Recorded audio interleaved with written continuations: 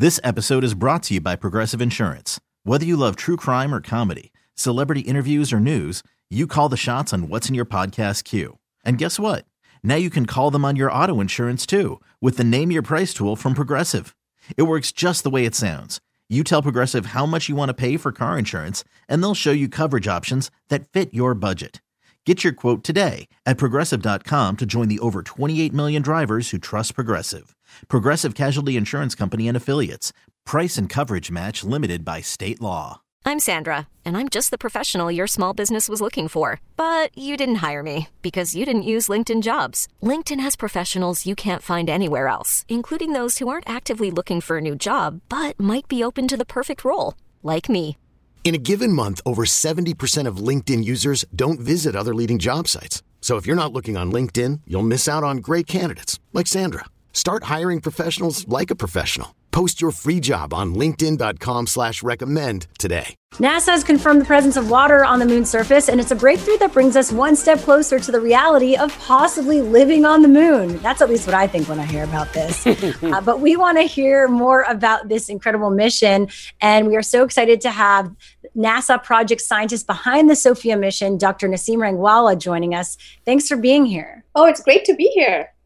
Thank you. Why was this discovery so important? So this discovery was important because it's the first time we confirmed water on the sunlit surface of the moon. Previously, we knew there was water in the permanently shadowed regions, like the bottom of the craters on the moon.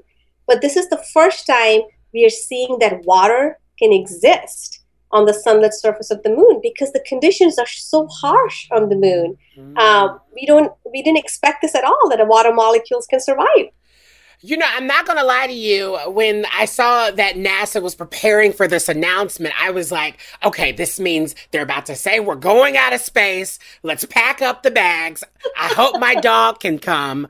But it was interesting to know that it was kind of just water.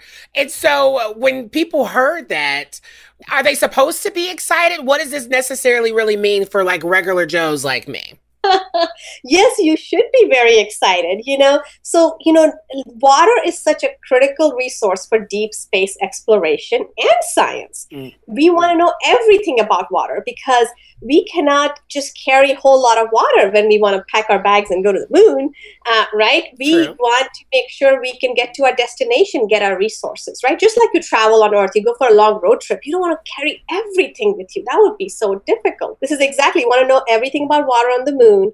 So when we do send astronauts there, when we do want to establish a sustainable human presence on moon, that we know we can harness the resources there. And water is so key to life, right? Critical to our presence. Yeah, of course. Are there other planets that have water? Well, we have yet to find. There's evidence. So moon is something we have, we knew there was water ice in these permanently shadowed regions. And this is the first time we're finding on the sunlit part. But we will, regarding other planets in the solar system, that's again our quest. Water is such a key resource. Yeah. We want to figure out a way to find if there's water on other planets so that we know if there's life on other planets. Okay, and I've been told by producer Jesse that the moon isn't a planet. Exactly. It's not. And when you asked that question, it's okay. Because I think what is the moon considered then? It's a moon. It's our satellite. It's just okay. I was like, well, there's a thing. It's just like a thing. So moon is tied to, so moon orbits around the Earth. So that's a natural satellite. And so other planets have their own moons. Okay, got it. Got it. Yes. I won't refer to it as a planet anymore. Again, we're talking to Dr. Naseem Rangwala about this NASA discovery that the moon has water on its surface. So how much resources goes into these quests? Because I did just recently watch on Netflix that show Away, where we're seeing this expedition to Mars, and Hilary Swank was pretty amazing in it.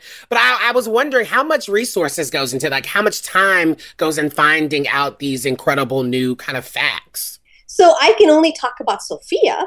For SOFIA, it's an astronomical observatory. So first, it was very exciting to study something different. We normally study black holes and galaxies and star clusters. It's the first time we were looking at the moon, so that's exciting. And in terms of resource, it's nothing out of ordinary for us. We solicit proposals from our science community every year. They send fantastic ideas, and they go through a peer review process. Then they're selected, they're awarded time on SOFIA. So this was like, this was actually an out of cycle call, I have to say, because this was so important that this group, this lunar scientists found out, hey, we can use SOFIA, even though it's an astronomical observatory that studies objects that are far away. We can study moon with it. And they thought of this outside of the box idea that led to this discovery. So how long until we could live in space or the moon? Would we live in the moon or just use it as a stopover? Come on, hard-hitting questions. That's what I want to know. Right. So, that's exactly what NASA's Artemis goal is. Artemis mission is that they want to send humans back to moon, the first woman and the next man back to moon by 2024. And then to establish sustainable human presence by 2028. So then we can hop over to Mars and go beyond. Y'all are really working, Sophia. I hope y'all paying her good. I know it's a machine. I'm just saying.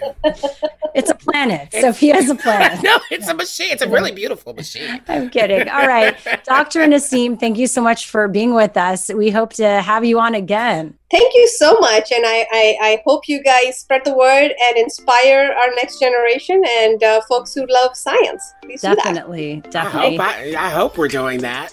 That's awesome. Yeah. That was NASA project scientist behind the SOFIA mission, Dr. Naseem Rangwala. Now coming up, the new study that suggests COVID-19 may age some patients' brains by 10 years. More on that next in 2 minutes.